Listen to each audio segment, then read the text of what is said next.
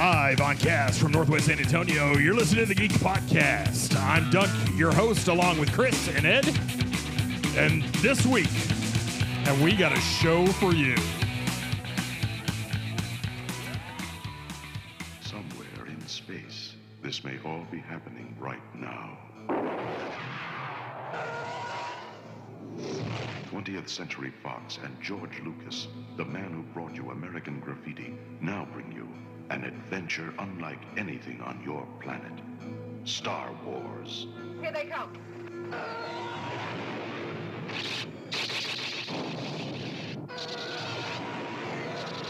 Coming in too fast. The story of a boy, a girl, and a universe. It's a big, sprawling space saga of rebellion and romance.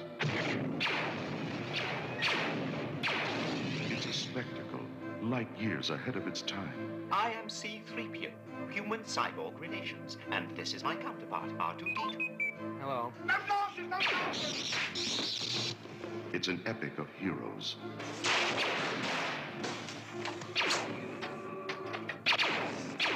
Good luck. And villains. And aliens from 1,000 worlds.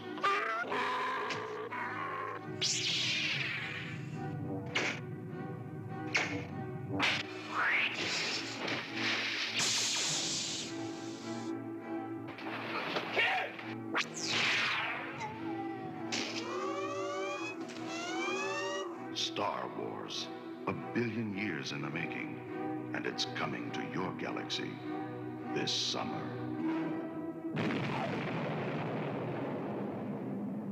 And 1976 was the year. 77. Well, but it was made in 76, so I think that's why they credited to that. Yeah, because it did take, what did it take? A full, 10 more months to edit the thing? Another year to edit Star Wars, the original? Yeah, plus all the practical models and I think everything else. The editing just helped the practical models and effects team to get their work done. Well, we can get into it more, but I want to welcome everybody to our third episode. This episode is a little bit special for us. Me and the boys are going to be talking about Star Wars. Of course, the original 3 episodes of the first trilogy, the ones that are near and dear to our hearts. And so that's the focus of our episode today. All right, so first movie. I've already kind of talked to you guys about my story. The first movie for me, Star Wars: A New Hope.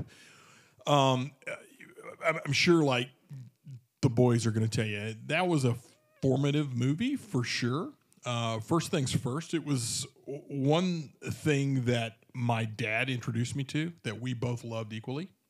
And my relationship with my dad was good, but it wasn't always straightforward. But one thing we could always get around was Star Wars. And so Star Wars always has a special meaning, especially New Hope. It was my first big boy movie. I was the tender age of 5 years old. How old were you, Eddie? I'm older than you, right? By months. I don't. When's your birthday? December 13th. Okay, so mine's September. Okay. I was 4.5 years old when it came out. Gotcha. Well, okay, so here's the thing. Yeah, I'm with you. But you lived in San Antonio, right? Yeah. Okay, so I lived in Amarillo, and back in the 70s. Is there a time gap where you were like... Yeah, these studios had to pay big bucks for these movies. I mean, the movie houses actually pay for the reels. Sure. So our little podunk... So it's like Soviet Russia. Pretty much. We had to wait a year. So it was actually 78 when I saw it, of course, for the first time. So I was... Oh, wow. I was 5.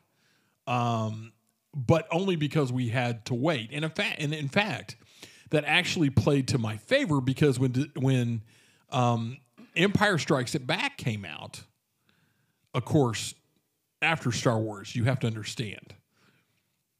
Well, let's just back up a moment. First off, before Star Wars, and I know there's only a couple of years, but before Star Wars, Ed, what were your recollection of movies? Of movies? Yeah. Wow. Did they even register? Not really. I don't even think it Maybe was taken- animated films. Maybe animated films. Yeah, You know, yeah. like the Disney's Bambi and Pinocchio. Snow White and the Seven Dwarfs comes to mind. sure. I think that was released there in the 70s as well. It was made in the 60s, but I think it was released, or maybe it was in the 50s even. But the reason I ask you is because I want you guys to understand, those of you that are younger than us, significantly younger than us, that before Star Wars, there was no summer movie thing. No. There was no blockbuster. There was no marketing tie-in in any way, shape, or form. Movies came out. They were out for a period of time. You went and saw them or you didn't, but it wasn't an event like it was after Star Wars came out. Yeah. It was it was a game changer, not just for the genre of science fiction, but for marketing, right? For movies as a whole. For movies in Yeah. general. You know, everything that's planned around the movie release now. Right. You know, we can almost take back to Star Wars. I mean, there's other films that came out back then that around that time, and maybe it was more of a generational thing because you had Saturday Night Fever come out that same year. Well, no, I'm not saying there weren't big movies. There were. They were dramas typically. Every once in a while, a comedy would hit big. But they were usually pretty, as I remember it, they were pretty dry in most cases. You have some exceptions. The Godfather came out around that time. There was no fan base. That's right. That's right.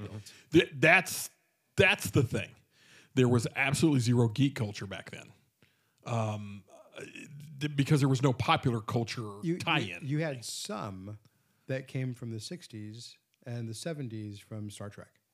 That's true. That's true. But you didn't. But it wasn't as quickly created like Star Wars was. Or as voraciously taken up by Right. Yeah. by everybody, really. Right. Yeah. So This Star Wars was truly science fiction versus Star Trek, which was science fiction and political, and the social reference that's going on. So it was for me, Star Wars was truly that science fiction opera that was going on, or that began to become manifest in today's science fiction genre. well, now we know. Lucas took a lot of inspiration from a lot of different science fiction. We talked on episode 1 about the Dune tie-ins to Star Wars, and how the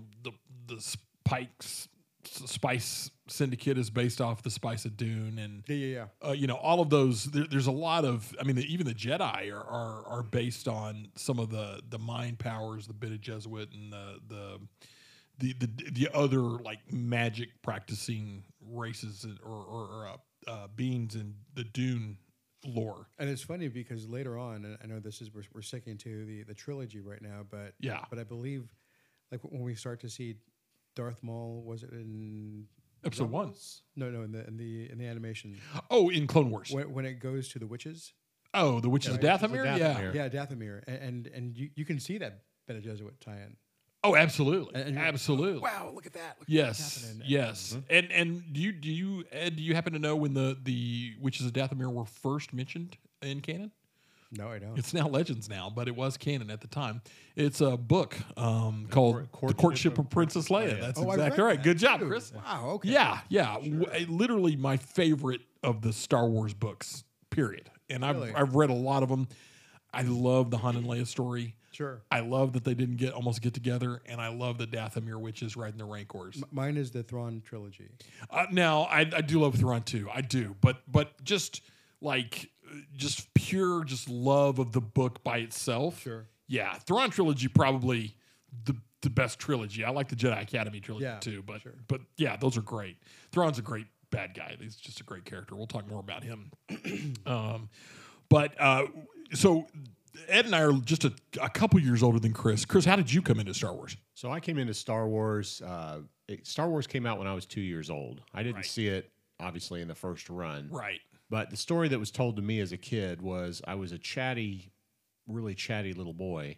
And one of the things my parents could do was take me to the movies. And it was a good break, a good way to shut my mouth up. I didn't have That's funny. I didn't have a brother at the time, at that point. And so the way it was explained to me was I was taken to see Star Wars sometime right before I turned 3 years old. And This is hilarious because you guys don't know this, but Ed and Chris and I are longtime friends. Chris is one of the most reserved, laid back guys on the earth. Just the fact that he was a chatty kid makes me delighted. so I came into seeing Star Wars. The way it was explained to me was, again, that was a good way to kind of, my parents could have a couple of hours of A break, just silence. a break. Yeah. But I remember as a kid, my third Christmas is when I got that Death Star playset. Oh, yeah. I had yeah. several figures. So cool. And That thing was so so cool. Star Wars, and we're talking about a time where there was no Episode 4, there was no Episode 5 and 6. Obviously, It was This just is Star Wars. This is just That's Star right. Wars. Yeah. And I associate that movie not just I don't have specific memories of seeing the movie, but it's all the good feelings that came out of seeing the movie for the first time. Getting my first Star Wars figure, Right. action figure, Right. and then going over to my The grandparents. cards. Remember the cards? And the Oh, bubble- and absolutely. The trading- Topps the trading Topps cards Trading cards, yeah. with the bullet gum in them Yeah, that absolutely. you had to eat because it was so good. It always cut your mouth. and Yeah, it was- right. Yeah. absolutely. But yeah, I go No, ahead. I was going to say, and there was never really expectations of sequels. No. Yeah. You know, and Lucas had expectations. We didn't have any we expectations. didn't yeah. as an yeah. audience, as a fan base. We thought that was it. They loved it. Right, right. You know, wow, you blew up the Death Star. And it's They all win. over. Yeah, yeah. I mean, yeah, there were some tie-ins, like Darth Vader's TIE fighter went off, and we know he's out there. But still, I mean, That's really one of the brilliant things that he did with that movie is looking back on it from the other films. Of course, there were tie-ins, but we had no clue, and he didn't feel the need to explain, and I kind of like that. I can remember as a kid sitting on my bed thinking about Star Wars. That actually happened. I did think about Star Wars and thinking, I wonder what the Mandalorians are like. I wonder what the Clone Wars was like. All things that were mentioned in that first movie that we just had to think about and wonder about because he wasn't going to show you because it was ancient history at that point. Yeah. I love that. And I think when you look at the first Star Wars is the perfect example of world building, both overtly and covertly. So can you speak to that? What do you mean? by sure. world- So science fiction from world? from a narrative perspective, Okay. to Yeah. what Duncan's talking about when Luke says to Obi-Wan, you fought, my father didn't fight in the wars. Right, he was a spy, He captain was of a spice trader. on a Or spice spice- trader. spice- And then Obi-Wan talks about him being a pilot, and he said, "You fought in the Clone Wars." And then it's an accepted piece of history, Right. That just establishes there's this whole other story that we may or like you said, Duncan, we may or may not at that Very point true. ever see, but right away, But the story our was there. Imagination Right. going about Right. what is the Clone Wars? What is that about? And that really, when you say world building, that was the first thread of this world that is so deep and so replete with just languages and alien species and lore and the Jedi and the Sith and all of these things that have come about over the 40 years that it's been around, 40 plus years that it's been around, and it. So everybody knows I'm a tabletop war gamer. One of the current tabletop war games, after literally years of not having one, is a war game called Star Wars Legion. Star Wars Legion is just that. It's Star Wars battles on the tabletop.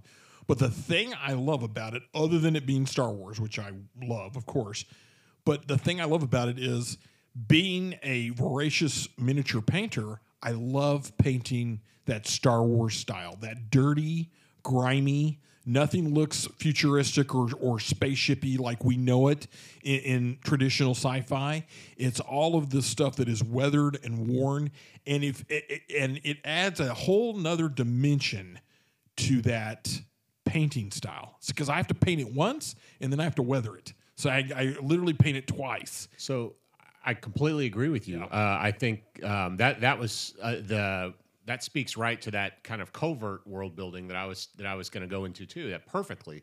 I cut you off. Sorry, buddy. No, absolutely no. That was fantastic. So hey, great, sound minds, right? But that lived in utilized world, and it feels like when you watch the Star Wars, the first movie, every single bit of it looks like something has been used or utilized or broken You literally knew the Clone Wars happened. surplus stuff was out there. And You didn't know anything about the Clone Wars, but you knew in that world that there were some little parts. And of course, now that we know about the Clone Wars, you go back and look; it's all there. You know, all that stuff's there. The droid bits, all the things, because that's what Lucas and later Dave Filoni are awesome about, and that is, it didn't matter what it was, didn't matter what idea it was, didn't matter what it looked like. If those guys came up with an idea, he tried to find a way to use it some way. Even the failed ideas Lucas used and ILM used. And there was a relatability. I remember when I was young, I used to think of, when I would hear, and I would think of the Clone Wars long before any sequels or anything else was out. This probably would have been around the time the Thrawn trilogy released in the early 90s, maybe late 80s. But I remember I used to think of Clone Wars, and I would equate that to when we were growing up, our grandparents were World War II vets. And, you know, you would hear World War II was just something that happened, and we live essentially in the results and outcome of that war. So true. And I used to think of that in Star Wars terms when Luke would say to Obi-Wan, "Oh, you fought in the Clone Wars," would be the equivalent of me asking my grandpa, you were at Pearl Harbor? And not fully understanding the implications of his answer. Exactly. Yeah, because it was history gone by. Yeah. We were a new generation. Yeah. That's really astute, very interesting. That's rich. Yes. You know, it's excuse me, to historically relate a narrative, right, back to something that was, I guess, enshrouded with mystery, or shrouded with mystery within Star Wars, and to take it to something that's personal to us, because back in those days we had grandfathers and uncles and who served in various wars. Right? Absolutely, yeah. But that's astute. I like that. Yeah. Another thing I think of when I think of this sort of thing, around the history and all that, is as a child, you're being exposed to the world, right? And there's just a variety, a huge diversity of people. And people come in all shapes, sizes, colors, everything. Every different alien. And when you look at us from a Star Wars perspective, and you can apply that, just Tatooine alone, the cantina scene is absolutely one of my favorite scenes in all of the Star Wars story. The entire story. The Mos Eisley Cantina. It's iconic. It's just, obviously iconic, but that just Tatooine as a whole resonated with me. But the diversity of the aliens, and here we are, we see these robots on the sand planet, but we have a wide shot where we see the skeleton of a Krayt Dragon. Krayt Dragon. Yeah. And then, we're introduced to Jawas as they pull up R2, and inside that we see an old Death Star droid, and we see a Gonk droid. And let me ask you this. Let me ask you a question real quick. Did you know what Jawas look like when you were a kid? I was just thinking about that. I always wondered. I've always wondered. Well, they have pictures of them now. They're like little fuzzy black things, little like creatures, something out of the Muppets with glowing eyes. Yeah, like the Muppets. Yeah, that's so funny. With this brown robe on that fits them. But I've only seen that recently, and it just popped in my mind. I didn't care what the Jawas looked like. To me, they had little hoods and they had glowing eyes. Yeah, exactly. I liked the mystery behind not knowing. Yeah, there was a lot of that in that original movie too. And we didn't care what Boba Fett looked like. No. We didn't care what anybody looked like. Are you kidding Darth me? Vader, Yeah. Until they took his helmet off in Return of the Jedi. Think about that first sequence, that opening scene where the Star Destroyer overtakes the Corellian Corvette and they board the ship. Picture a 5-year-old little boy sitting right next to his father, barely able to see over the seat in front of him, looking up, asking his father 5,000 questions a second as the movie is going on. I mean, the lights are down. Dad, who's that? Dad, who are the white guys? Dad, why are they shooting at the guys with the big hats? I can remember my dad. I mean, I don't remember anything from this period of time, but I remember my dad very clearly saying to me, "Son, shut up and watch the movie. You will figure it out." And from that moment on, I shut up and I watched the movie, and sure enough, he was right. I don't recall talking a lot in the movie, just sitting down and absorbing it. And I think one of the things specifically about Star Wars and some of the other science fiction films Dune, and even Star Trek, my association with it has always been the music. Sure. And the music that has come out of Star Wars is Second to none. yeah. Yeah. I mean, John Williams. He will 150 million years from now, people will still know the Star Wars theme from John Williams. I mean, and it's not just the theme. I mean, it's the cantina. It's everything. Music. You're absolutely the right. march, the march theme. It is the the imperial. Do you remember? music. Do you remember what the album looked like? Do you remember the record album? Barely.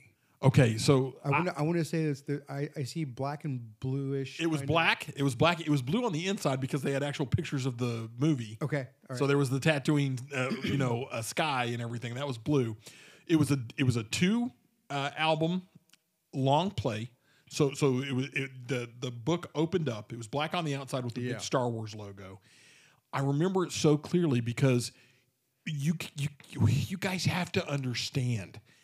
In 1979, 1980, all we wanted was more Star Wars, and all we could get was not more Star Wars. It wasn't like it was today. There was one movie out. We absolutely adored it. You couldn't see it a couple months later. If you didn't see it in the theater, guess what? You missed it. You didn't see it. Yeah.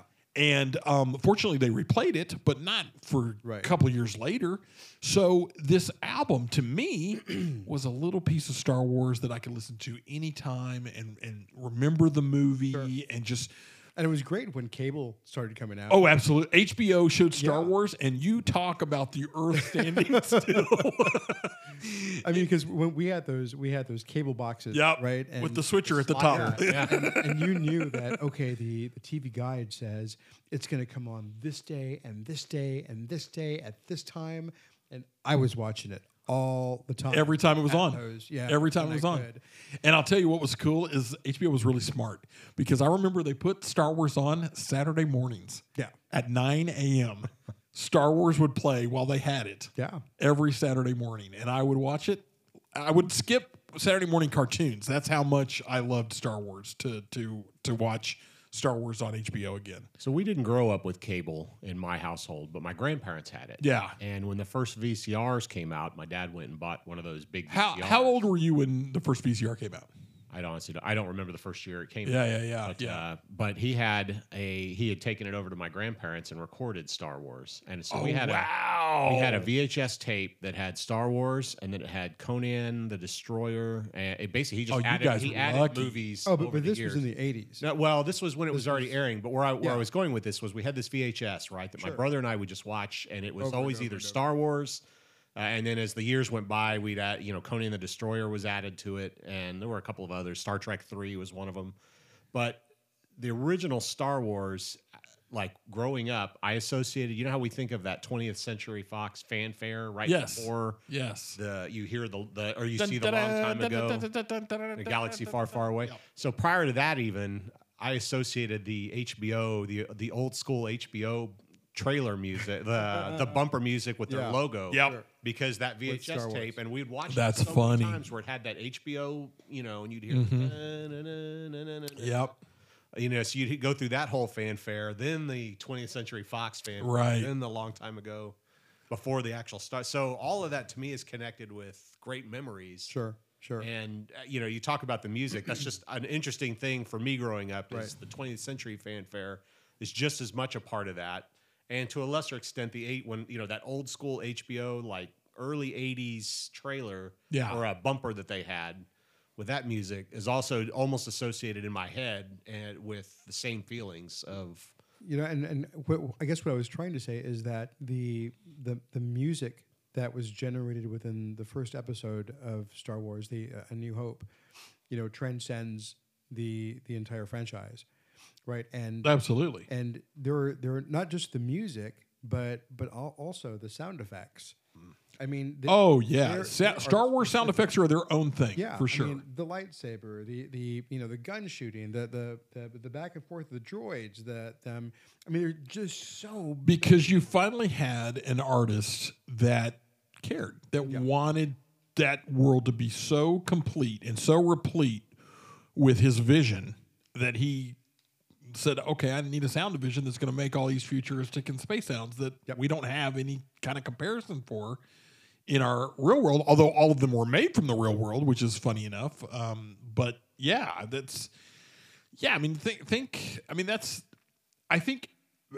we get it now because you look back and it's a whole thing. It's a whole franchise. There's been 9 movies made. There's been countless series made. There's been countless books written. Well, there's been 9 of the Luke Skywalker series. Right. Yeah. 9 major films. Yeah, that's 11, true. Because 11 films made altogether. Right. I'm sorry, you're right. Yeah, I was thinking of the trilogies, the Skywalker saga, as we have to call it now. But people, younger people, don't understand. And when I say younger people, who I'm talking about people like my adopted sister. I was 18 when my father adopted my sister. So literally, I was an adult or getting to be an adult by the time she came around. And she was how old? 1. I mean, she so 18, so 20 years younger. Yeah, 20 years younger. Than us. So people more or less. People in their late 20s, early 30s. Definitely millennials. Yeah, absolutely. So when you ask a millennial, what do you think about Star Wars? Most of the time, the answer you're going to get back, especially if it's a female, not all the time, but a lot of time I find is, I've never watched Star Wars. Well, I haven't really run into that. And maybe because, for example, my stepdaughters, right, one of whom is 30 years old, 31 now. Yeah. This year. She grew up watching Star Wars. So I think it really depends on... Well, this is exactly my point. My dad is a huge Star Wars fan, and he tried to show this girl Star Wars, and she was like, not interested. Sure. And I couldn't fathom how you could not be interested in Star Wars. And then I thought about it for a second. And the reason they're not interested in Star Wars is Star Wars. Star Wars made everything so hyper crazy around cinema and big blockbuster sci-fi hero. It's just so ubiquitous now. All of that came from that first summer in 77. But now it's commonplace. It's the way business is done. Of course she doesn't care about Star Wars. She's got the next hottest thing, cropping up. And I always find that to be a shame. I find it a shame that young people now and the generations after us have to look at Star Wars through this lens that we didn't have to look through it through. And the lens is grimy and a little bit dirty, and it's led to a lot of the toxic fan base out there. I find there's a lot less toxic fan base for the movies we're talking about today than the prequels and the sequels.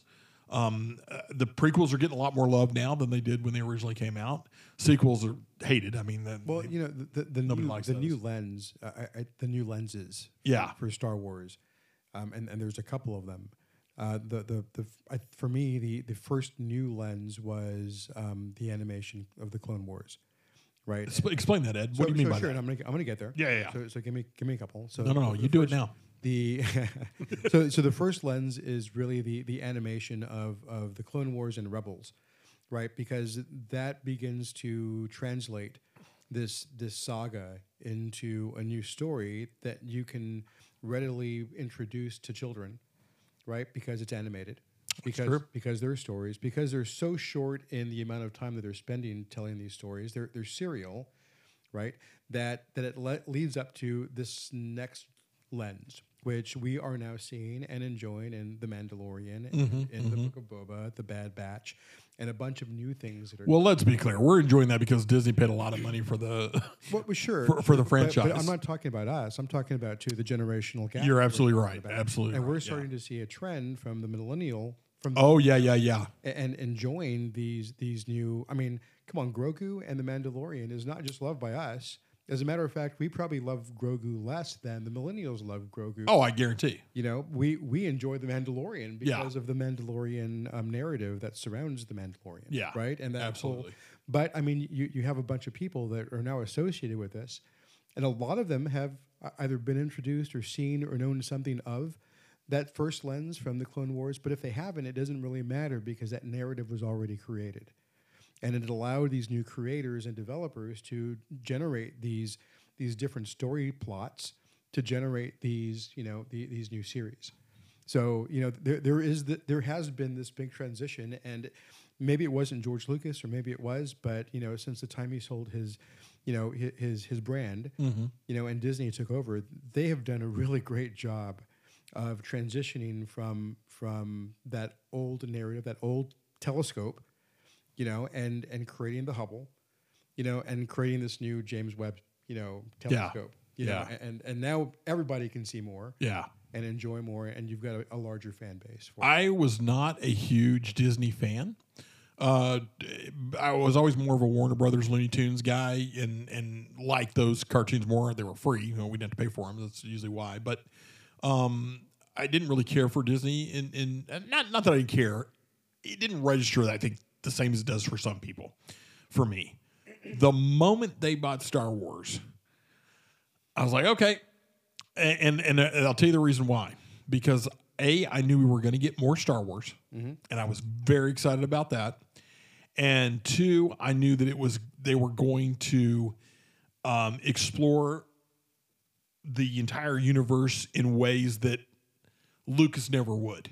He would never step out of his kind of old school comfort zone. Yeah, sure. To do Boba Fett or to do The Mandalorian. Yeah.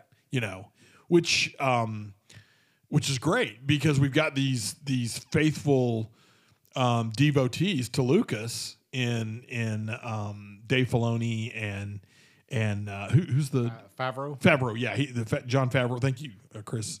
That not only do they want to make movies and shows and things, but they love Star Wars. They have this love. They want to tell a story. Exactly. And they want to continue to create a story. And they don't want the last story, to be the best. They want the last story to be the best story, but they want this next story to be better than the last one. Yep, and, exactly. They want it to continue on. And, when Disney acquired Marvel, and the Star Wars franchise, and you can tell there was going to be a change in the industry. Right. They need to buy DC. Right. Yeah. Right. They do. They need to buy DC. Yeah. And I don't know that they ever will, but that would be great. It would be great for the fans. That's for sure. Great for the fans. Or maybe not. Maybe they start turning out crap. But yeah, like this last Batman. Yeah, sure. completely know that. Hey, I know this is we're breaking from this, but I want to ask you guys something because it just occurred to me this week, and we didn't talk about it at the theater, and we didn't talk about it on the episode about Batman. Did you guys notice Batman taking venom in the movie? When you say taking venom, what do you mean? Venom is the serum that Bane takes to get all roided out and huge. Yeah. You remember this? I do. I don't. He was being knocked the heck He's apart. getting his butt kicked. And he injected himself with something. And he goes into a rage. That was, yeah. And they never mention it. They never say another thing about it. That. Wow. Yeah, absolutely. I just wanted to mention that. We'll come back. We'll come back around to that. But I thought, ooh, what an interesting choice that they're gonna, because there is in the comic book there is. See, I was under the assumption I didn't think that was. I thought it was adrenaline. Yeah, that was what I was. Well, I think that's what you were meant to think, but the way he got all crazy and stuff and was very strong. Sure. I thought that could possibly be venom. Who knows? I just wanted to mention it. Yeah. Now back to Star Wars. Way to take us. Way to totally divert from the subject. I started it with suggesting that Disney should purchase DC, and if you're listening, Disney, I hope you're seriously thinking about it. Speaking of Disney and Star Wars, have you guys seen the Galactic Star Cruiser thing that they've got now? Yeah, the hotel. It looks so it's a hotel, but it's a hotel on its ears. It's really friggin' cool. I just watched. Where is it? It's in Florida. Okay. It's at the Disney World facility. And so, Ed, what it is this, it is a hotel, but what they've done is they've created this entire environment where it's a galactic star cruiser that you're in. So there are no windows to the outside. The windows to the outside look like space with ships and planets and so on and so forth. You go and you dress up if you want to. I think that's part of the whole thing. You have a room, you get to stay, and you get to be immersed in Star Wars the entire stay. And not only that, okay, I see you can't see him, but Ed's looking like he wants to take a fart. That's Ed's look of I don't know about this. You say that, and when I heard about Galactic Star Cruiser, the first time I heard about this, I thought that is way overboard. Yeah, there's going to be some people like that. I don't want to know those people, which is not true. I love those people; they're great. But I'm kidding, of course. But what I'm saying is, it didn't sound like it was something for me. Then I watched these videos. Disney invited a bunch of Star Wars influencers to come and stay and video their experience, so they could show you what the heck this thing is all about. Damn it, Eddie! It's Star Wars, man. For 3 days, you get to play Star Wars, and not only are there stuff happening around you, you have a data pad that you carry, and based on the choices that you pick, you have all these other side missions that you can go to. You can go to the engineering room, and there's a whole thing you can do in there. And the lady said you could literally spend 2 hours doing that activity. So they have crafted this thing to be this interactive play. And you've got Chewbacca there. You've got, they had a Rhodian in full makeup. Her mouth moved, and she speaks alien Rhodian. And it was just as good as any movie I've ever seen them do a Rhodian on. It was unbelievable. And I mentioned it to Angie, my partner, and she said, you should take the boys and y'all should do that. She didn't have any interest in it, but I thought what a great thing to do for a episode is to go do the Galactic Star Cruiser and then do the cast as we go through the thing. It's an interesting. Now, let me preface this by saying I think it's ridiculously expensive and there's no way we could ever afford it. But if there ever was, I would be down. Maybe once we get the Patreon page up and we get Patreons kicking in, we'll make a special episode or something. So I look. We're dressing you up, Eddie, as a Jawa. I'm not the kind of person that wants to dress up or. Ed is full of crap right now. He is lying to all of you. I am completely and I will tell you why he's lying to you. I have never dressed up. I'm not saying that you've ever dressed up. I'm never. But I will tell you. I am a voyeur. Let me tell you what else Eddie is. He's a ham.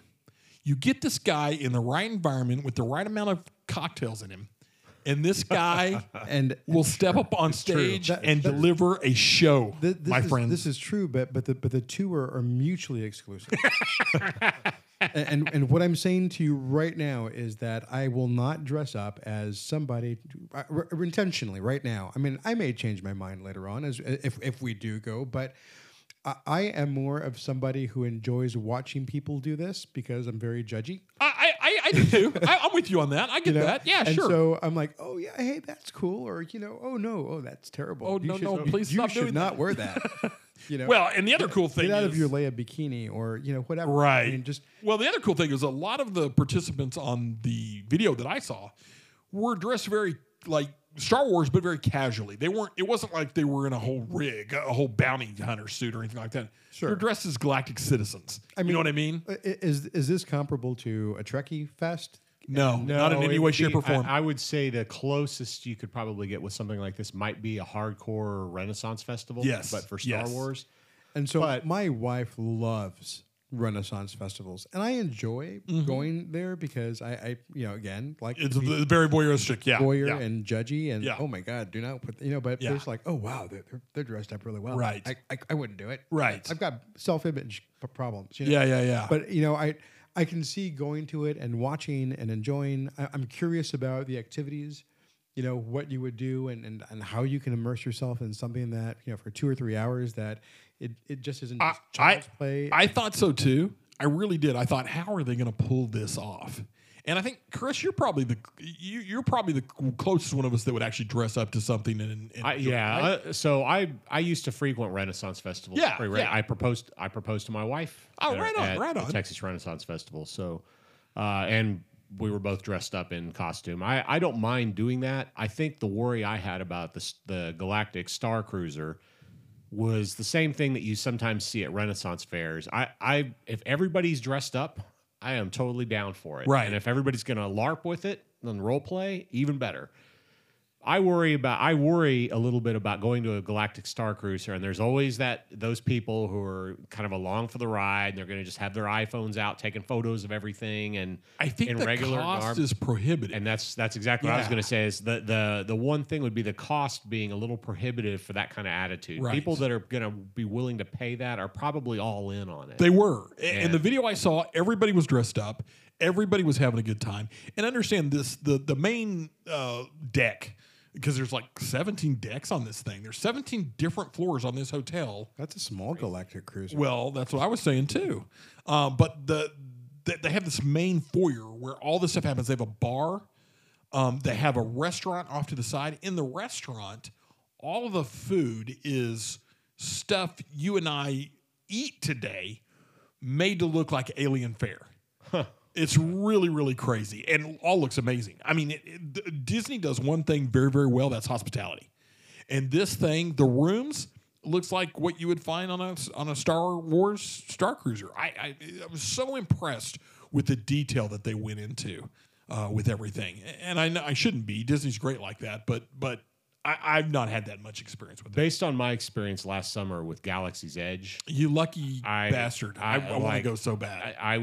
I would be totally in on it if not for the cost, because the It was ridiculous, right? Galaxy's Edge as a whole was an amazing experience. Yeah. And even though I had grumpy wife, grumpy Right, teenagers, right. I didn't know it at the time, but I literally was coming down with COVID. Oh, that- right. While I was there. Yeah. And that was the scratchy throat I had going through. Oh, that I was- remember that. And I didn't know that was, I was coming down with what would later become my first fight with COVID. First foray into COVID. But the experience as a whole was so memorable. And Right. even though there were so many detracting factors around it that did their best to pull me out of it, I still found it very immersive. Yeah. Just that first Yeah. That's cool. that first That's bit. cool. So based on that, I would be all in on Galactic Star Cruiser if Right on. if money were not a factor. Yeah. Especially hoping that the fact the cost would be a prohibitive factor to keep kind of the negative Nancy's out of it. Absolutely. Well, and I just thought, what a great guys trip that would be. Yeah, it'd be a great, a really Go cool to Star trip. Cruiser and enjoy Yeah, I mean, watching it could be. the other Star Wars nerds. I mean, it could be. I, in my head right now, without really going there and seeing, or maybe even seeing some videos about it, it feels like it's a kid's trip. I agree with you 100%, Ed. You need to watch the videos because it's not in any way, shape, or form. Yeah. It's really, really cool. And I know what you're saying, man. I'm with you. I totally felt the same way with that. I remember when they announced it, I was like, really? They're not. Now, would I pull go it to the off. park? Absolutely, yes. I'll go. Oh, to the yeah. park. No. Would I stay 2 nights and pay this money to experience a kid's adventure? Probably not. But that's just it. It's not a kid's adventure because not only do they have the main storyline going on that involves everybody on the ship, you have all these side quests and things. It's like a live action video game is my best comparison that I could say to it. Well, It's completely then- immersive. I'll put this out then. Yeah. Let's get some subscribers. Let's get Right. some people. So this that is can our promote first us. ask from the listeners. That can let's get some Send us to promoters. Galactic Star Cruiser. And let's see if we can do that. Because I'll tell you right now, my wife will say absolutely not. When it comes to spending the money to go. Yeah. I mean, it's cost per. It's a good thing she doesn't actually have any Cost say in the matter. But that's you're right. Absolutely. Sure. Because if Chris and I are going, you're going with us, my friend. Okay. We'll see. Rock, paper, scissors. All right. Okay, we've diverted it long enough. I did want to mention the Galactic Star Cruiser just because I saw it this week and I thought it was really cool and mention it to you boys. But back to Star Wars: A New Hope ends, and that's it for Star Wars for a minute. It's 1979 and 1980, and the memory's still there. The toys are still there. We're still playing with the toys every day. I remember getting cool stuff like remember that lightsaber that you blew up the blade like it was a big air balloon, like a plastic balloon, and then it had a light underneath it, so the light shone through the balloon and kind of made it look cool. Had one of those. I mean, just all these great Star Wars things because Lucas was always great about making great Star Wars toys. And what I mean by that is there's a lot of counterfeit garbage from back then out there, from like Mexico or Spain or that sounded racist, didn't it? But other different countries would churn out stuff and print Star Wars on it. But the stuff that Lucas officially licensed was always very thoughtful and well planned, I thought. I remember reading a story too to that point about financing the movie, the first movie, Yeah. and how he would take. If I remember right, the story went, or supposedly the story was that he would take a certain amount of money, be paid a certain amount of money, but he would retain all the merchandising. That was his rights. deal. He wanted all the But- merchandising Yeah, rights. but aside from, and the studios, of course, were totally. Merchandising rights didn't matter. They didn't count. matter then. Yeah, they didn't count for anything. And then you look at didn't what it know. blew up into, Yeah. and like what a genius move in the long run. I mean, he could have made the first one and just stopped and never done anything. I think he knew exactly what he was doing. But that that, like, entire what a time. genius move that was. Yeah, And, yeah. yeah. And you look at it, and it was. I do have to back up because we've got the lovely holiday special between that. No. That by and large, obviously, is very forgettable, but it did give us our first introduction to Boba Fett. First off, let's talk about this holiday special. Okay. The thing that you guys okay, the holiday special, if you watch it now, it is a cringe fest. It is horrible. But we wanted to see it. Oh my gosh, do we want to see it? As Are you kids, kidding me? Oh my goodness. We were like, oh my God. Friday night. Star Wars. Friday night was date night for my parents. They always went out. We had a babysitter, and the babysitter, I don't even remember what the babysitter looked like because I didn't see her ever.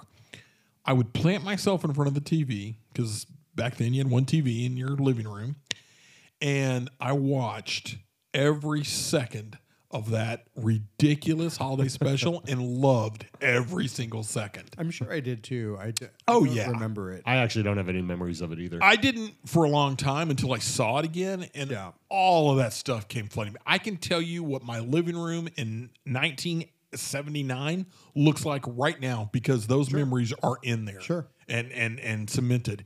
But yeah, that was a big deal because Star Wars wasn't everywhere like it is now. We had one movie, that was what you got, and anything else was just a bonus. And in this holiday special, for those of you that haven't seen it, and I'm sure most of you have, but if you haven't seen it, there was cartoons. It was a kind of a variety show of There was sorts. Chewbacca's family. Chewbacca's family. Then they had a bunch of Wookiees, and the story goes that they ran out of money. So this final scene with all these Wookiees, they literally had to wear red robes because they didn't have enough money to like fill out the Wookiee fur for all these characters for Life Day. But we got the holiday special, and then that was it for a while. But I think Chris is right. I mean, in there, we're introduced to Boba Fett. That's the first appearance of Right? Boba Fett. That's the correct. First appearance of Boba Fett. Yep. And let me just tell you what I've watched. In fact, I just watched it this last week. I watched that cartoon, that original cartoon. Still really good. Not good. It's brilliant. The animation in it is very 70s and counterculture and very, very cool. Yeah. I forgot. And I remember watching as a kid and just thinking, this is the greatest thing ever. And I got that same feeling again this last week watching it again. And they go on this like spongy water planet and just none of the physics makes sense. It's all just cartoon wonderfulness. But I just remember looking at the animation for Luke and I'm like, God, they just nailed the guy. That's just so animated Luke. And Han was the same way. He's got the Harrison Ford squinty eyes and the whole nine. It's just really good. Of course, Boba Fett doesn't look like he does in the movies at that point because he was still the white Boba Fett. Yep. That Lucas had originally planned or worked with the artist to develop. But it was our first look of that double-barreled tuning fork disintegrator rifle. That was cool. That they carried into In the Mandalorian, yeah, his big disintegrator, which is awesome. Again, another. I mean, they took something from 1979 out of some obscure holiday special that I guarantee you, Lucas would destroy if he could. He would destroy every print of that. There was actually a quote where he said if he could, he would. Yeah, he hates it. He hates it. And look, he was made to do it, and it was rushed, and it had a low budget. And there were some other key factors in between episode 4 and episode 5, in New Hope and Empire. Mark Hamill had a horrible car accident as well, and it scarred his face pretty badly. So in this holiday special, he's makeup from here to hell. He just got pancake makeup just plowed onto this, scarred face, and he just doesn't even look like Luke Skywalker even. Thank goodness for his voice. Thank goodness for Mark Hamill's voice, because we wouldn't have known otherwise. But yeah, it was good. And then so we waited, and then the wait was over, and we saw the first trailer for Empire. Do you remember that first trailer? Yep, I do. What were your first thoughts? Oh Yeah. my Yeah. God. Yeah. We're going to get it. I know. Another one. It's Another coming, one. But what does this mean? Empire Right. Strikes Back. Right. Darth Vader survived. Right. Right. What's going to happen to Luke? Yeah. Yeah. You can't take him away like you did Obi-Wan, And I will tell you, we were so excited that there was another Star Wars that we didn't have any clue, any understanding, any inkling of how dark and amazing Empire was going to be. Empire is probably my favorite Star Wars. I think it's Star probably Wars a film. lot of people's favorite Star Wars film. It is a close second to Return. And when we get to Return, I'll tell you my reasons for loving that film. Sure. No, I like Return as well. Yeah. But Empire is a close second. I'll tell you the reason I make Empire a second is it was a bummer. Empire's a bummer, and it leaves the heroes at their worst condition. Solo's been captured by Boba Fett. He's gone. Luke's lost his hand and just found out that his father is Darth Vader. It's just there's so many crazy things going on in that last act of Empire that it was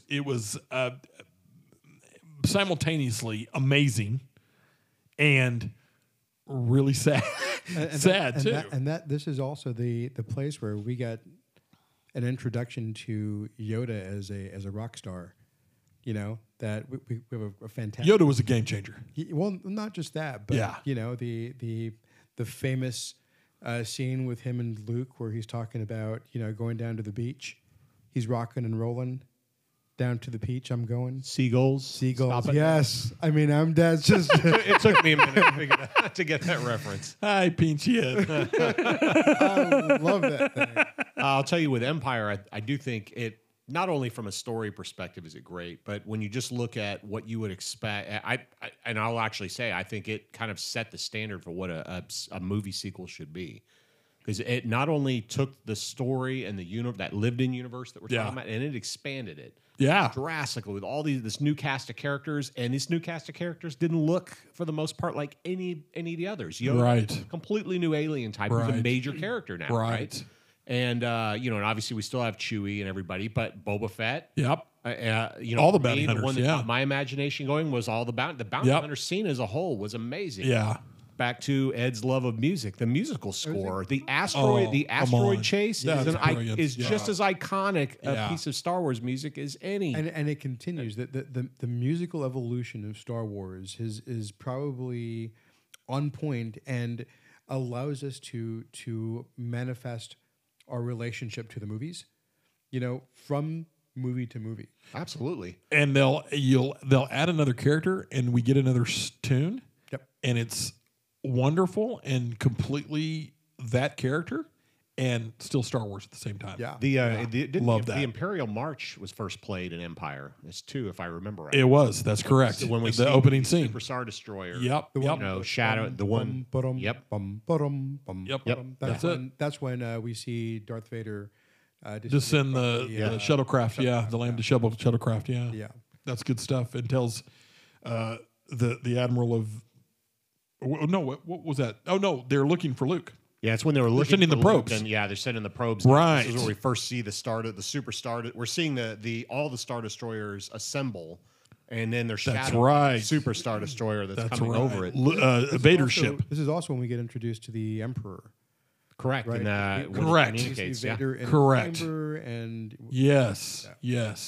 I just watched a video this last week where they did a comparison of the original scenes and the redone scenes, but they made a point to only focus on the redone scenes that actually made a difference to the movies. And the Emperor scene was one of them that he went back and reshot that with Ian Douglas. Is that his name? Ian McDiarmid. Ian McDiarmid. I'm sorry. Yeah, Ian McDiarmid. and replace the poorly masked individual they had before. That was an unfortunate mask. He looked like a crazy alien. But I don't think they'd established at that point really what he would look like, so that it fit for the time. Oh no, it worked absolutely. It's interesting. There's several things that I still think there's some holes, right? Like if you look at A New Hope, and you look at the name or the title Darth Vader or Darth Sidious or Darth whoever, Obi-Wan Kenobi in the first New Hope refers to Darth Vader as Darth, right? And Darth is it's like a title. It's like Lord, or it's like Sir, or it's like something, right? And it precedes the actual name Vader or Sidious or whatever. But when he's talking to him, he says Darth, and he calls him specifically out by that. Yeah, but why does that seem like a hole to you? Because I feel like it takes away from their closeness, the intimacy. He should have called him maybe Vader or even Anakin, and they didn't. But wasn't that his point? No, I don't think. Oh, absolutely it is. And let me explain what I mean by that. His point was to be elusive with Luke in those early days because he didn't want to be the heavy to tell him that his father was the guy that was subjugating the universe. But he wasn't. Or the galaxy. But at that point, he wasn't in the anywhere near the proximity of Luke's range of listening to what they were saying. This was an intimate scene between the two of them when they were fighting, and he calls him Darth. Oh, you're right. Yeah, evil. I see what you're saying. I took that as almost an insulting. Yeah, right, Like it right. Always meant as kind of a Like, underhanded what a insult. thing you've made yourself Yeah. into. I don't Yeah. know. That was I mean, that was always the way I interpreted it. I interpret him calling him Darth as him accepting that he was in fact a lord or a sir or something. Oh, a Lord of the Sith? Instead of calling him Vader and reducing him just to a name and not to the title, right? Because if I'm calling you, It's interesting. if I'm calling you Sir, Sir Ian McKellen or Sir somebody or Sir, whatever, Yeah. and I'm preceding that and just calling you Sir, there is this level of But to Chris's point, that's kind of a jab. I didn't see Go, that. Darth. But recognize see it that like all of this is a little bit of a retcon in our like fan retcon For sure. or in our heads anyway, because the reality is What's a retcon? Again, my thought is like, hey, after seeing Empire, went to Ed's point about, well, just calling him Darth. I mean, to me, I've always, I at that point insinuate that's an insult, more of an insultive. No, I thing mean, at him. I'm not gonna even bother with calling you your name at this point, and I'm not gonna acknowledge you as Vader based on Or my friend. Yeah. But a lot of the thing, a lot of people will argue even through the original trilogy, and I'm going to just step back and be objective. Yeah.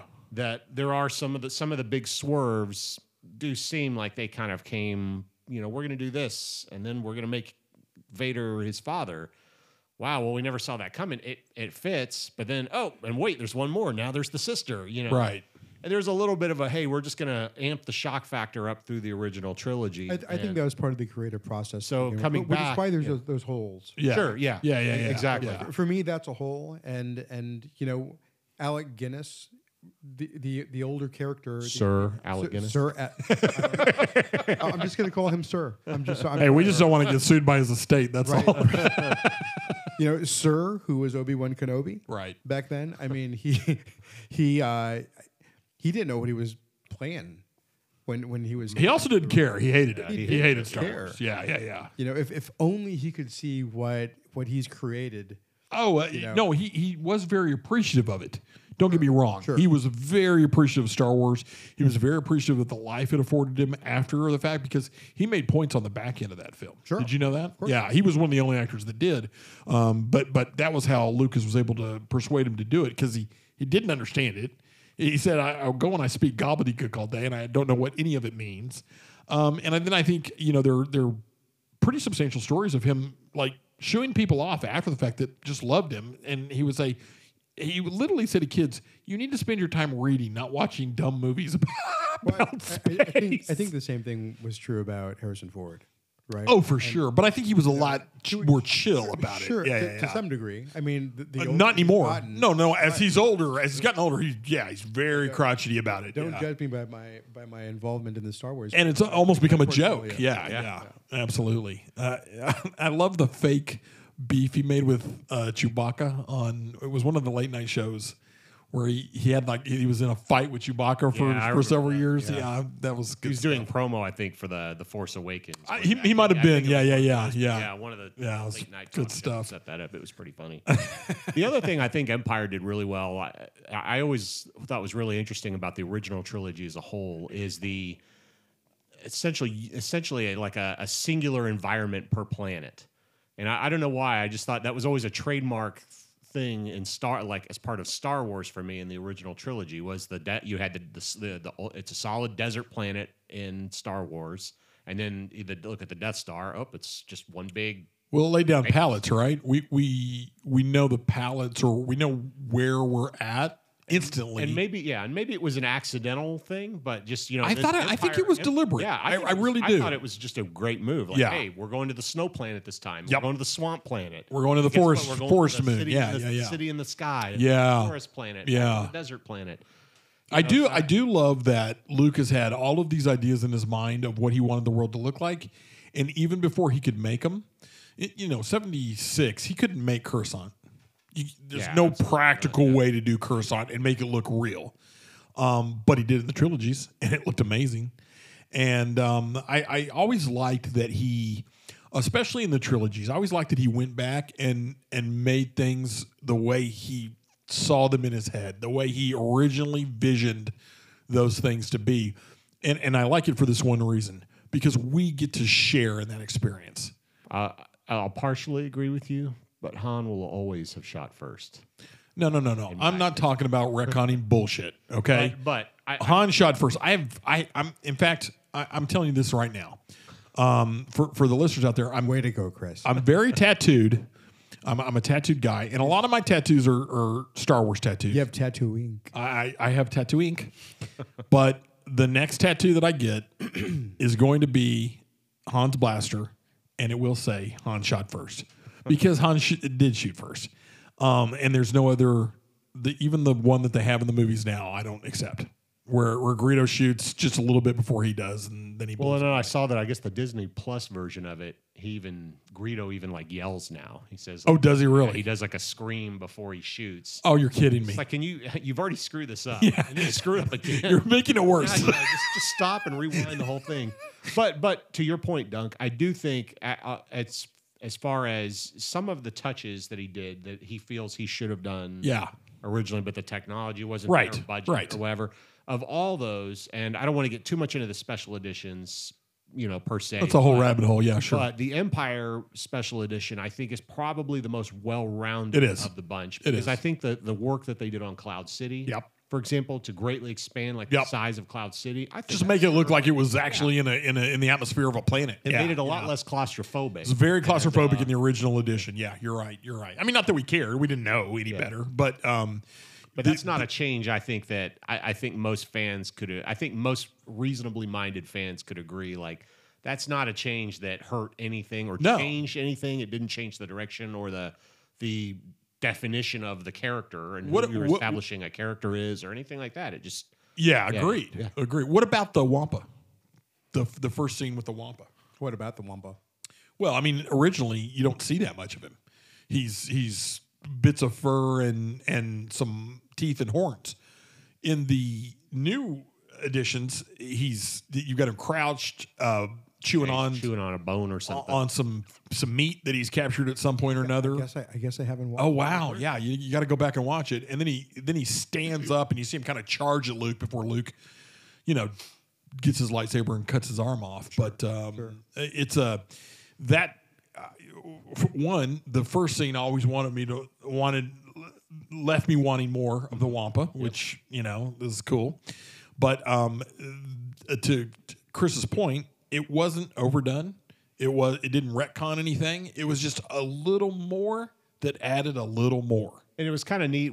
I remember my brother having the Wampa toy as a kid. I remember that toy. Yeah, a little bit bigger than the normal figures. Right. Big long arms, spring-loaded arms, big everything. Paws, big huge paws. Yeah. But that was really what we had to go by what he looked like. Sure. It was just the toy. Yeah, because you didn't see it in all the you saw movie. was his Right. arm originally. Right. And I didn't really have a problem with that. I was like, hey, cool, it's an official canon version of it. Yeah. Now, what was interesting is if you go back and watch the cut scenes that they cut out of The Empire Strikes Back, and they're on YouTube, they're on the Blu-ray. That's right. I think they're even on Disney Plus. They are, yeah. But there's a whole cut scene where in the Rebel base, That's it right. caved off. They had accidentally dug into a Wampa cave, and then they sealed it off on a door, and it had a big warning label on it. And as they're running, these scenes are In all- the they Echo were- base, and yeah. These were, Yeah, these yeah, were yeah. filmed. Wow. And there's a scene where 3PO. It's when they're running to the Millennium Falcon through the Rebel base to escape. 3PO stops as they're all going, and he tears off the warning sticker off. He tears off the warning sticker off of the door. And then, he keeps running, and then you see the snow troopers Yeah. come right behind him, and they think he went through the door. They open the door, and then you see the arms come in and grab one of the Oh wow. Yeah. the snow. So, and Yeah. it was cut, and I can see why they cut it. Just It was it would've- goofy. It would have broken the It would have. It comes off as intenseness goofy. of the scene. Yeah. But it was neat. It was definitely neat. It's a neat little thing to see. yeah, that. for So, sure. For sure. Yeah, so I had no problem with the Wampas. I Yeah, think yeah, the yeah. Wampas were a good. Yeah. addition. Good addition. Good addition. So, so we get to Empire. Do you guys remember your experience of going to see Empire the first time? I do. What was your experience, Ed? So I've grown up in a fairly Christian / Catholic / this mixture of tradition and ethos, Yep.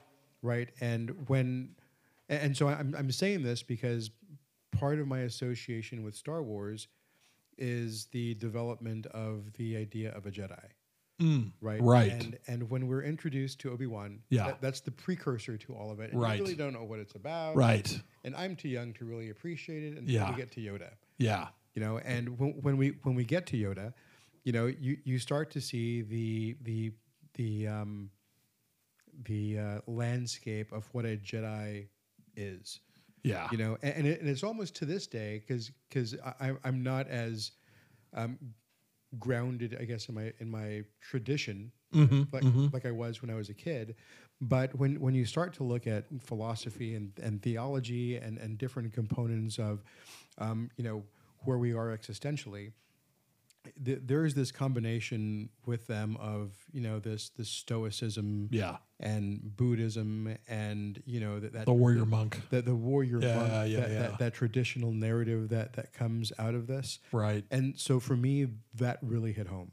Yeah. And it was meaningful to me as a kid, but it's that meaning has evolved, over time to where I'm nearly 50. Yeah. And that has transcended into something that is a little bit more meaningful to me now in my life. Yeah. Sure.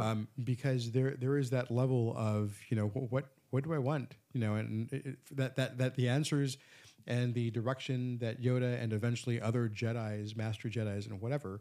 And I know that sounds kind of corny, but this is there's this level of groundedness that you feel from them, and that's what I like serenity. Yeah, Like just there are these serene harmony with the world around them. and there is Yeah. this light versus Dark, and right. there are these choices that we have to make, and there are these moral dilemmas that we encounter that we have to It is so interesting that you say this because one of the things, and this is going to sound even more corny than what you were saying, but one of the things. So you admit I sounded corny? No, not at all. Not at all.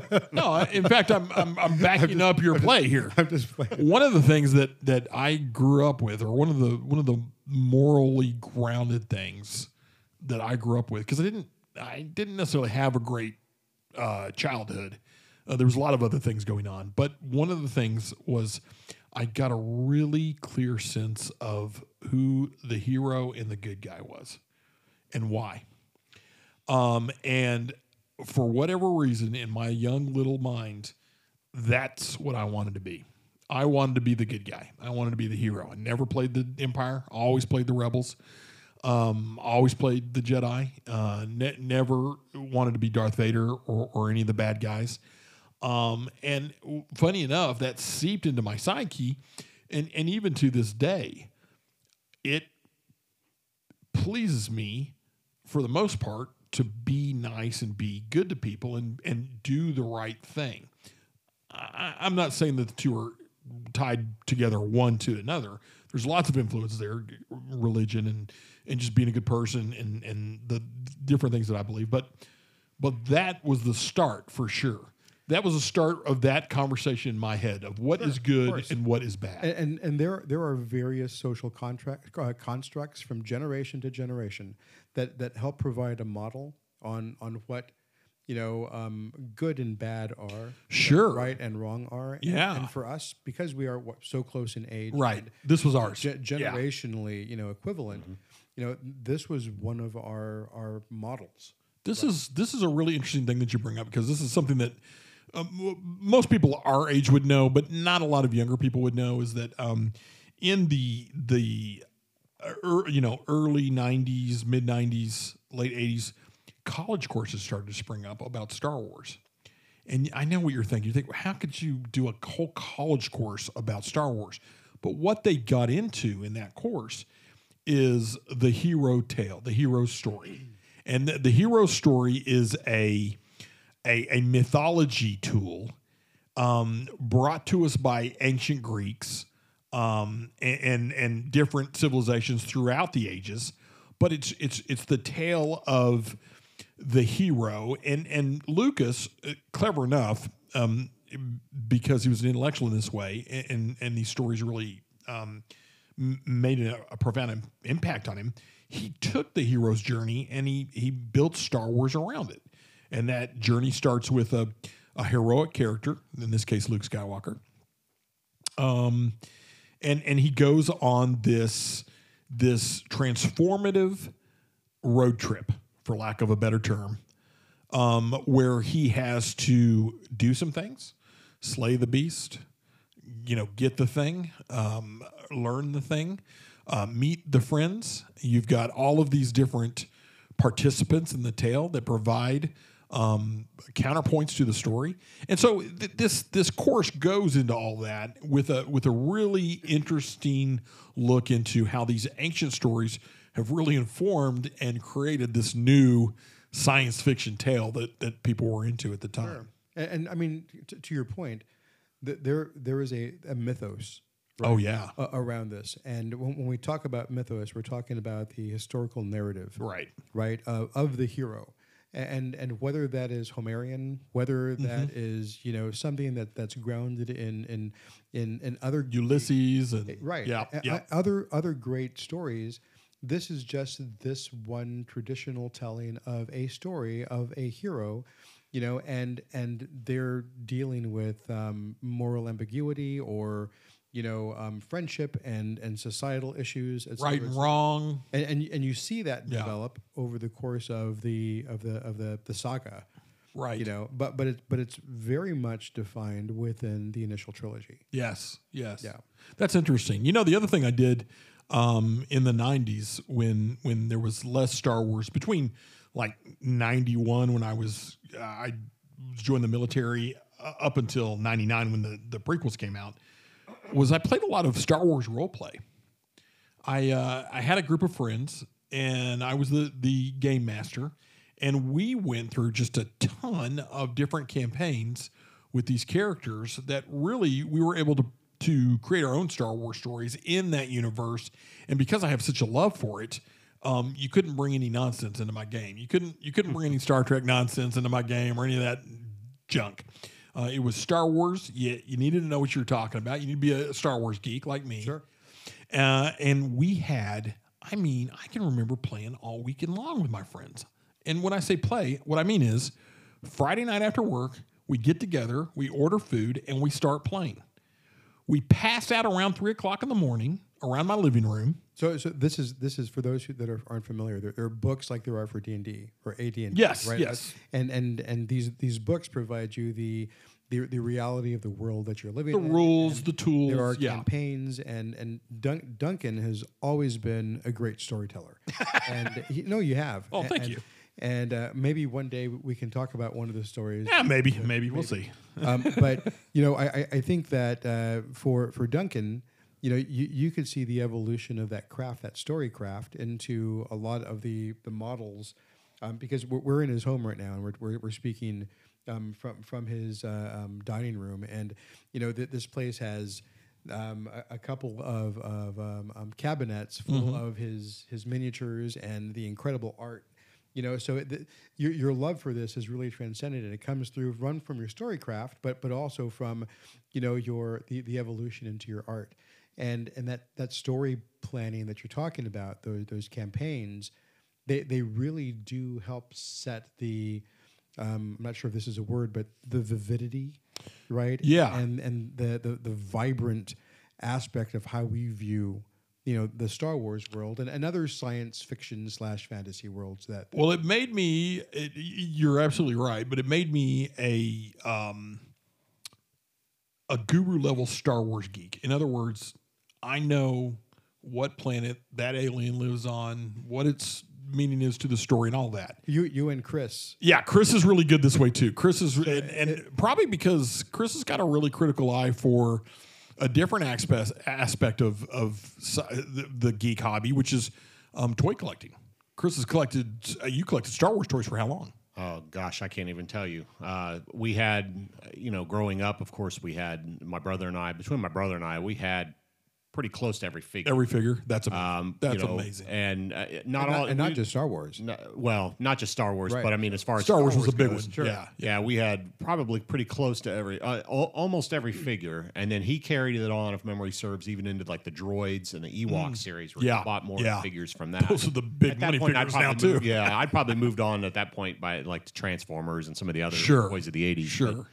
But then, in the mid '90s, they released originally a limited series of figures. That's right. And I bought those really originally with the intent of building dioramas out of them. Did you? Was that what your that was intention actually was? Oh, that's why, interesting. that was actually why Okay. I started buying them. But I'm a completist by nature, and my problem then became I'll get one to open and one to keep. And then then there was like rare ones where it's like, well, You had to get three? they have the Luke Skywalker with the production error that had a longer lightsaber than all the others. Of course. The blue snaggletooth. Blue Snaggletooth is a totally different story. Right, but, right. But yeah, that I started going down that rabbit hole. And so for the latter part of the 90s, while I was living life playing in a rock band and all that sort of stuff, that in was our actually 20s. not a secret hobby, but it was a hobby that I had. And I had to eventually throw the towel in because when episode 1 came out, boy, they went crazy with your variants and It was ridiculous. How many Qui-Gon Jinns do I need to own? It was ridiculous. And Remember all the toys that they had for episode 1, and how many of those toys sat on the shelf forever? I still have some of those. I do too. It was in a box somewhere up there. But yeah. I had those a coworker I won't mention on here, but I ended up cutting him a deal, and he took just about all my Star Wars collection. Does his name start with a J? A T.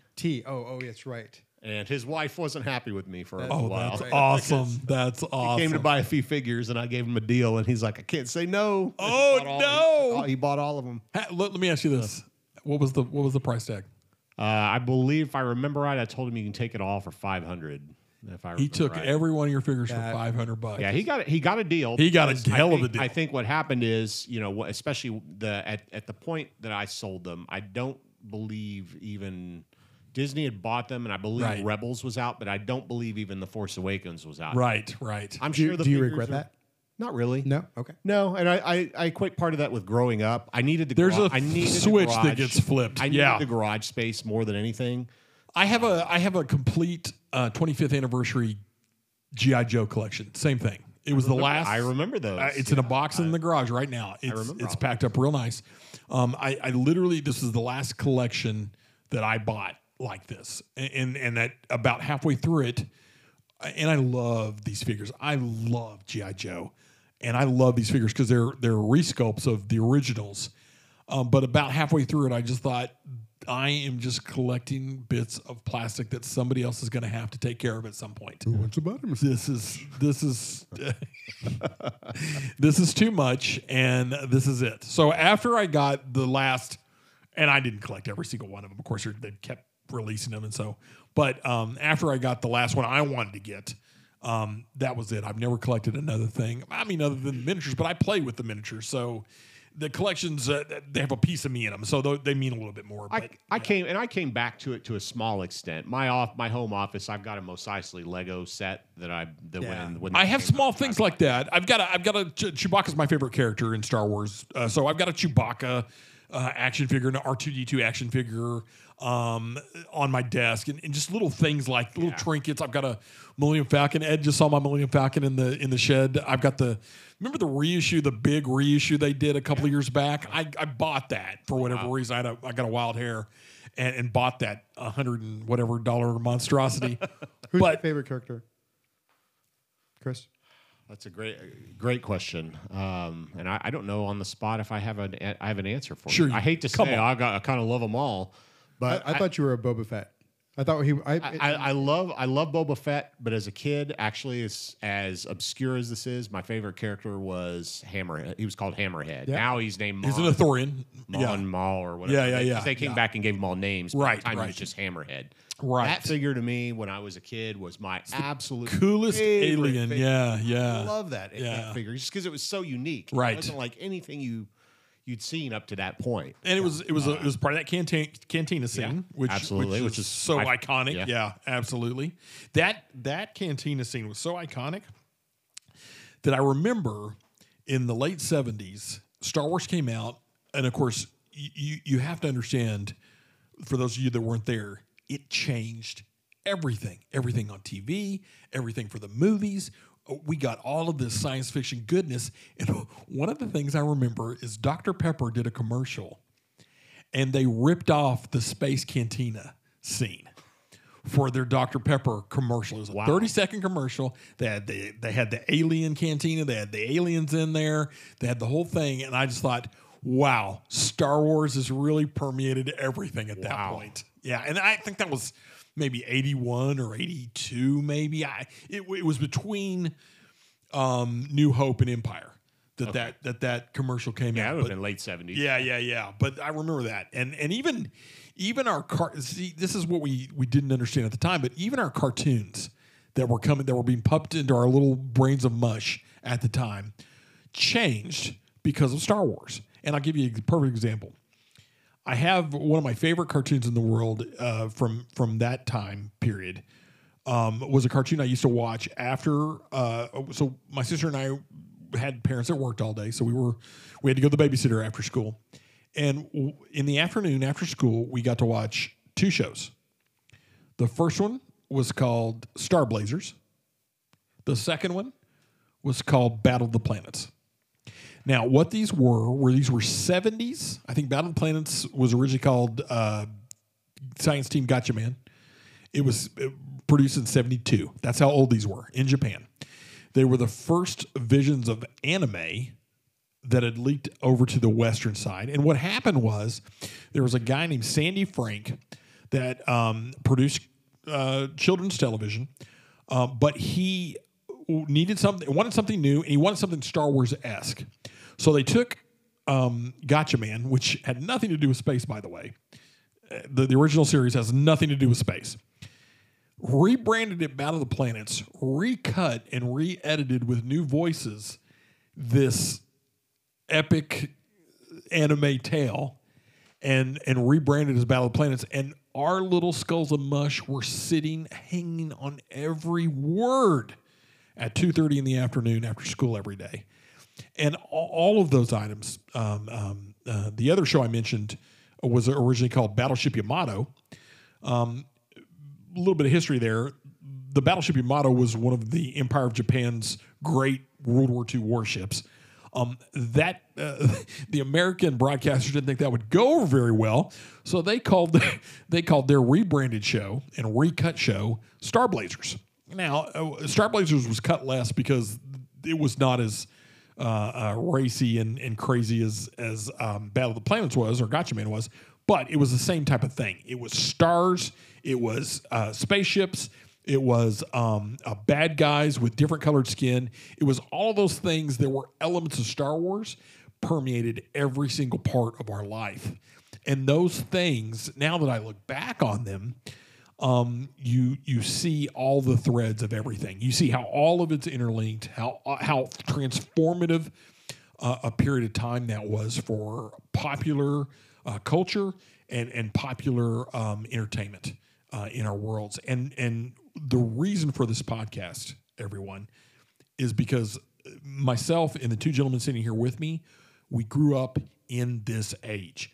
We grew up with these wonderful things that we get to finally look back on now and talk about ad nauseum, and all of the things that the young people are getting now. I said it, last episode, but a lot of those things came from that time period and have been rehashed because Hollywood doesn't make anything new anymore, and if they do, it's an aberration. But all of those things are all tied to that one summer in 1977 where George Lucas unleashed this crazy first episode of the trilogy on us. I think, we're a little heavy on time, but I think I still want to hit up Return of the Jedi. Return of the Jedi is my favorite of the three, not because it's the best story. It's not. Not because of any of the new characters or anything like that, although I love them. I love Return of the Jedi because it completed the story that we had been told up to this point. Satisfactory to me. I was satisfied with the story. But it was a happy ending. And I loved that we got, after all of Empire Strikes Back, we finally got this great, they had to fight. They had to really fight hard, the Rebels. But we had this great final ending. And all these characters I loved, all these worlds that I loved, were going to be okay. I agree with you. So Return of the Jedi is my least favorite of that trilogy. Mm-hmm. I think most people say that, but, especially our age. And I think I'll equate a little bit of that. It's kind of a safe answer that a lot of people say, but yeah. I wasn't the fondest of the Ewoks. I didn't mind. Love the Ewoks. I definitely didn't mind them. Yeah, but they just weren't my favorite. But I think the Ewoks were. I'm glad you brought this up, Chris, because I think, and I'm gonna let you continue here.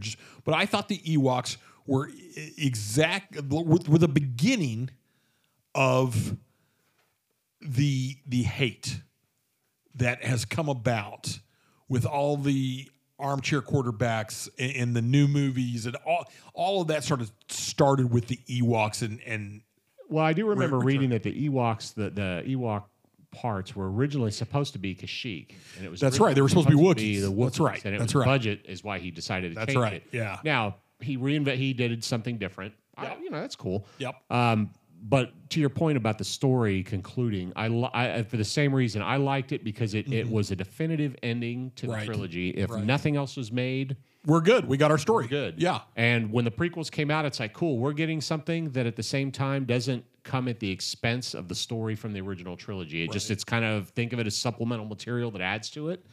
But it gave the Return of the Jedi gave a nice ending to those characters, and not a yes, it's a nice ending, but so many stories, especially in this day and age, we have to make everything so dark. You look at the latest. Oh, it's a nice ending for Rey, but she found out who she's really a product of is the Emperor. She's got but her. Excuse me, spoilers.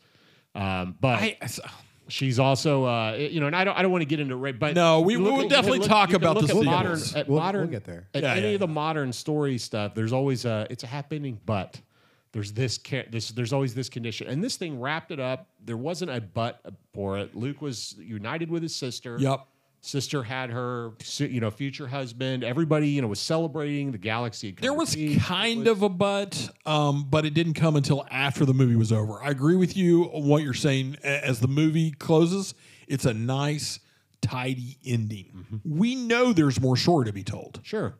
But we know for right now, our heroes are going to be cool. They beat the bad guys, and they're going to be okay. Yep. Yeah.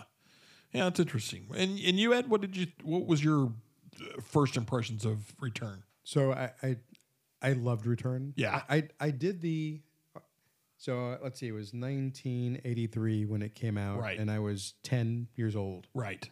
when it appeared, and it came out released the same. It was May 25th, May 25th. That's right. just like the first one. Yep. Right. And I unfortunately, I don't know how this got out there, but there was a graphic novel that was released prior to the release of the movie, and I begged my parents to get it, and I wasn't sure if it was going to tell like a pre-story or. It ended up telling the whole frickin' Oh, it was the graphic novelization of the story. Oh, gotcha. And so I read it, and as we go watching the movie, I'm reciting the lines Because that's what they both built the comic book it's off of. right Yeah, there yeah, in the comic book, and so I got that graphic or that comic. Yeah. I've never heard this story. That's interesting. Yeah, I read it before I saw it, but needless to say, that I thought that the action scenes were awesome. They were. I epic. loved the Jabba story. Oh yeah. Yep. I loved what happened with Boba Fett. Yep. I loved to see the evolution and the transition of Luke into a Jedi. A Jedi. Yep. Jedi. Yep. I loved seeing the evolution of these characters, and I think Return of the Jedi did a really great job helping us get to where we thought the end of the story was going to sit. Right? Well, first off, it's a very well constructed film. The story is tight. Yep. You've got to get your heroes out of their tough spot in the first act.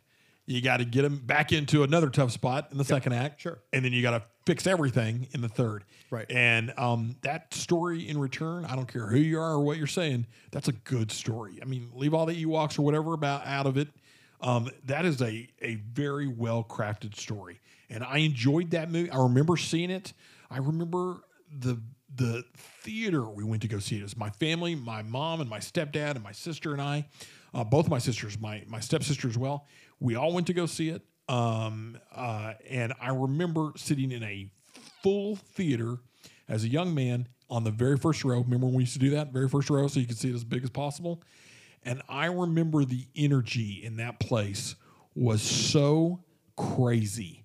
It was like a sporting event. Yeah. That's what the energy was like in that theater before the movie. And it was the first movie I'd been to, and Empire wasn't like this. Star Wars was not like this. It was the first movie I'd been to when that opening Star Wars flies up and the crawl comes on.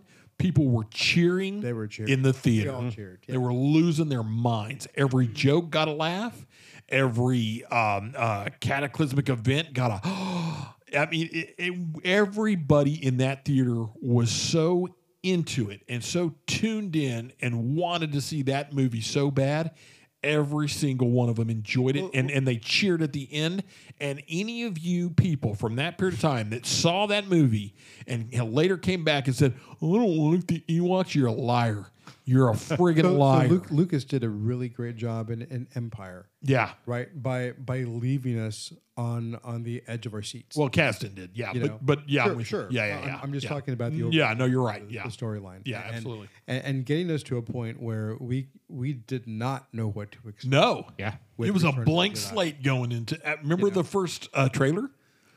Remember and seeing the different colors, because we're seeing different colors now. To Chris's point, and I just remember thinking, "Oh, this is completely different. We've never seen anything like any of this. Yeah. This is awesome." Yeah. Very cool. Very cool. And again, the transitional evolutionary tale of the music. Yeah. Oh, You know, yeah. That ties into to the Yeah. storyline. It just makes everything just much more vivid and vibrant. You know, and you remember these not storylines, but scenes Yeah. within the movie because of the music. Well, You know, because of the action and because of the things that are going on. I mean, there's even the Dagobah. Mm-hmm. You know, there is the Emperor music. Yep. Now. Yep. You know, there is the Vader music. Yep. There's the Endor music. There is the the fighting music. The New Hope. Yep. I mean, it's just it's just iconic in every sense of the word. And I think it delivered. The other thing that I really liked about it is it delivered on, you guys have kind of spoken to this a little bit, but it delivered on the promises that the first two movies. I was just about to setup. say. It fulfills. The yes, story resolution and return is epic. Yeah. I like the fact, if you look at things today and they'll set up in a lot of modern storytelling, they'll set up something similar to the scene with the Emperor from Right. Empire, Right. but they don't actually pay it off, or they want to drag it on. Yeah. And I really, especially looking back, it's like, man, the threat of the Emperor, and then look, that opening title crawl, and then that opening scene, Vader's dropping that bomb, the Emperor's Right. coming here, Right. and that Yeah. you can almost feel the fear in that Imperial officer, like, oh my Well, god. I remember so the first time I saw anything about Return of the Jedi, it was a Time magazine article, and I was at my dad's TV station. So my dad was an anchor, and on the weekends we spent time with him at the TV station because we didn't have a babysitter, so we got to troll this TV station, Amarillo, Texas. And I remember sitting literally on the news set, talking to some of the guys doing some work on the news set, and that article was out, and they had a picture of the Death Star, the half-built Death Star, and I thought, and I said to one of the guys, like, oh, they didn't blow up the Death Star, and he goes, no, they built a new one, and my little mind just blew apart. That was such an epic thing that this mother fudger built another Death Star. Oh my gosh, what are our heroes going to in for in this one?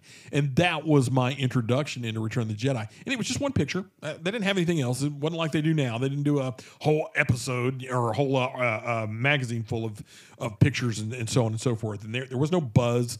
There was of course, no social media, so nobody would leak spoilers or any of that junk. Nobody could get that stuff. You just saw dribs and drabs come out before the actual movie came out. So I remember seeing a trailer on TV. Oh my gosh! Stop! Everybody, shut up! The Star Wars trailer's on. Return of the Jedi trailer's on. I'm like that in general. Well, that's how we become. Just shut up. But one of the things that I especially and we've been alluding to it. We've been hitting all around it. But the thing I love about Return of the Jedi is that Darth Vader is redeemed. Darth Vader is not the evil guy we thought he was. He is, in fact, the Jedi Master that we always knew he could be. And Luke brought him back. This begs the question. Yeah. Is Anakin or is Luke the chosen one? Because there's a chosen one. This is such a great. Do a whole episode. Yeah, on this that, is debating that. because in Rebels, right? The scene. Oh, by the way, today is the 5th year anniversary of. This is great. You mentioned this. Go ahead. Dan. Of what was it? Twin Stars or Twin Suns? Twin Sons. Yeah. So this is the episode in Rebels where Obi-Wan Kenobi, who's on Tatooine at the time. And this Watching after Luke. This is 2 years prior to A New Hope. Right. Maul visits him because Ezra takes him to Tatooine. Right.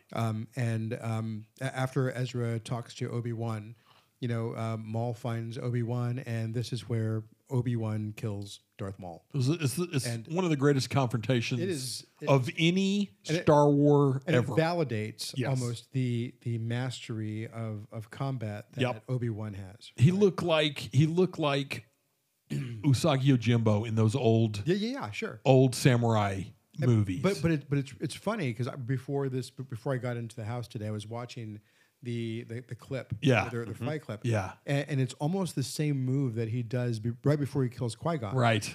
But Obi-Wan, he's aged, he's wise, right? And he knows the move, and he immediately counters it, and as he counters it, he kills Darth Maul, but Darth Maul, who knows why he's there now. He confronts Obi-Wan and he says, "Why are you here? Are you after somebody? Right.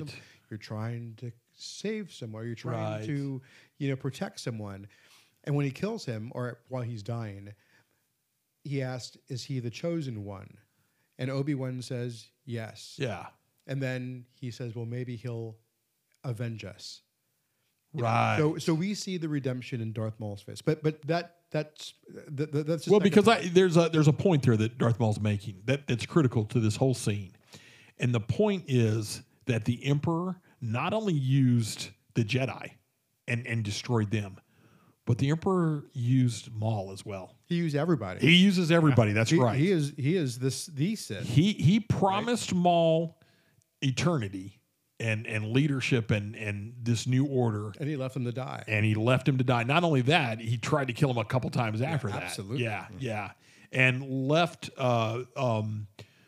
Maul shattered. Yep. Honestly. But I guess what I'm trying to say in all of this, just to get us right back, because I know Yeah. we're running out of time. Oh yeah, we take as much time as we want. We're casting, buddy. So, in that, he calls Luke the chosen one, Right. but Qui-Gon in the trilogy identifies Anakin as the chosen one. Yet Vader redeems himself by killing the Emperor.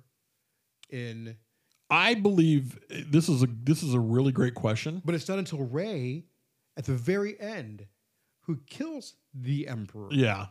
For real this time. Yeah. right? Right. So For now. who fulfills the ultimate prophecy? Anakin. And here's the reason why I say why. Anakin was Anakin's fall was not his own doing. However, I feel like the will of the Force knew that the fall had to take place in order for the chosen one to set everything right. And the reason I say it's Anakin is because without Anakin, you don't have Luke and Leia. You don't have the rebellion. You don't have the new Jedi Order. You don't have any of that. So while Anakin was definitely caused a lot more problems than he solved, he's still ultimately the steward of change in the galaxy. He kills the Emperor as he dies. He has these two children that are going to lead the galaxy out of this darkness. He is the whole reason for the fall. He's the whole reason for the rise. Now, you can tell any other story around that you want, but I would argue that is Lucas's tale. That's the tale that he wanted to tell. That's the original story. Answers that? Say again? Lucas answered that it was Anakin. It's Anakin. He did. Yeah, he prior does. to the sale to Disney, that was one of the things when people would say, "Are you going to get any more movies?" And he Right. said the movies are about Anakin. Right. They're Anakin's story. It's Ultimately. exactly. Now I realize he's redefining at the time. He's redefining it to include the the prequels and then Clone Wars and Sure. anything else that comes. Sure. I personally, so my wife and I had this discussion the other day. She's been watching the Clone Wars episodes after we watched Boba Fett and the Mandalorian. She really wanted to learn a lot more of the lore, so she's gone back and she's been watching the Clone Wars again. We just finished that 3-parter where Ahsoka, Obi-Wan, and Anakin meet the Force father, the Force dark son, and the light daughter. Oh, yeah, those are great. And I hated those when they first came out. I've I come to love them. I did too. I've come to love them, but I hated them when they first came out. I hated it when it first aired too. Yeah. But that led to us talking about it, and ultimately, I was rethinking. I think the arrogance of the Jedi led to the thought that there was a chosen one, and the reality is you can't have light with, and that's the one thing I'll give the sequel. It's a really great take. You can't have one without the other. And the reality or the thought that you would have a chosen one that would just completely squash the dark and all you have is the light, well, then that's imbalance. You always have to have a real balance. And if the chosen one was going to bring balance to the Force, my thought is that it's the arrogance of the Jedi thought that meant there'll only be Jedi, no more Sith, and no more dark side. Yeah. And other people, there's a million theories that go on Reddit, and there's a million. Oh yeah. Great theories on Absolutely. this. So yeah, that's a whole interesting debate in and of itself. On is he the chosen one or not? But yeah, or now is Rey part of that chosen descendancy? Yeah. I mean, and I know I roll my eyes. You roll your eyes about that. You roll your eyes, You have issues but with the sequels. Yeah, but here's the We'll get thing. to that. Here's the thing that I want to remind everybody and all you haters out there in podcast land. Rey is working through the will of the Force. That was one of the things that was really missed in those sequels. Is that There was a lot that was missed in those sequels. agreed? But what I mean by those of us that watched it is the will of the Force. The will of the Force is for the Jedi to have their power reduced during the Clone Wars because they were doing the wrong thing. They went from peacekeepers to generals and had a galaxy-spanning war. They did it with the best of intentions. It's still wrong. still was against the will of the Force. That's an interesting take. So, yeah, I mean, look, it's something for us to talk about in a subsequent episode when we get into the prequels or the sequels, and we will. Trust me, we will. We got plenty to talk about there.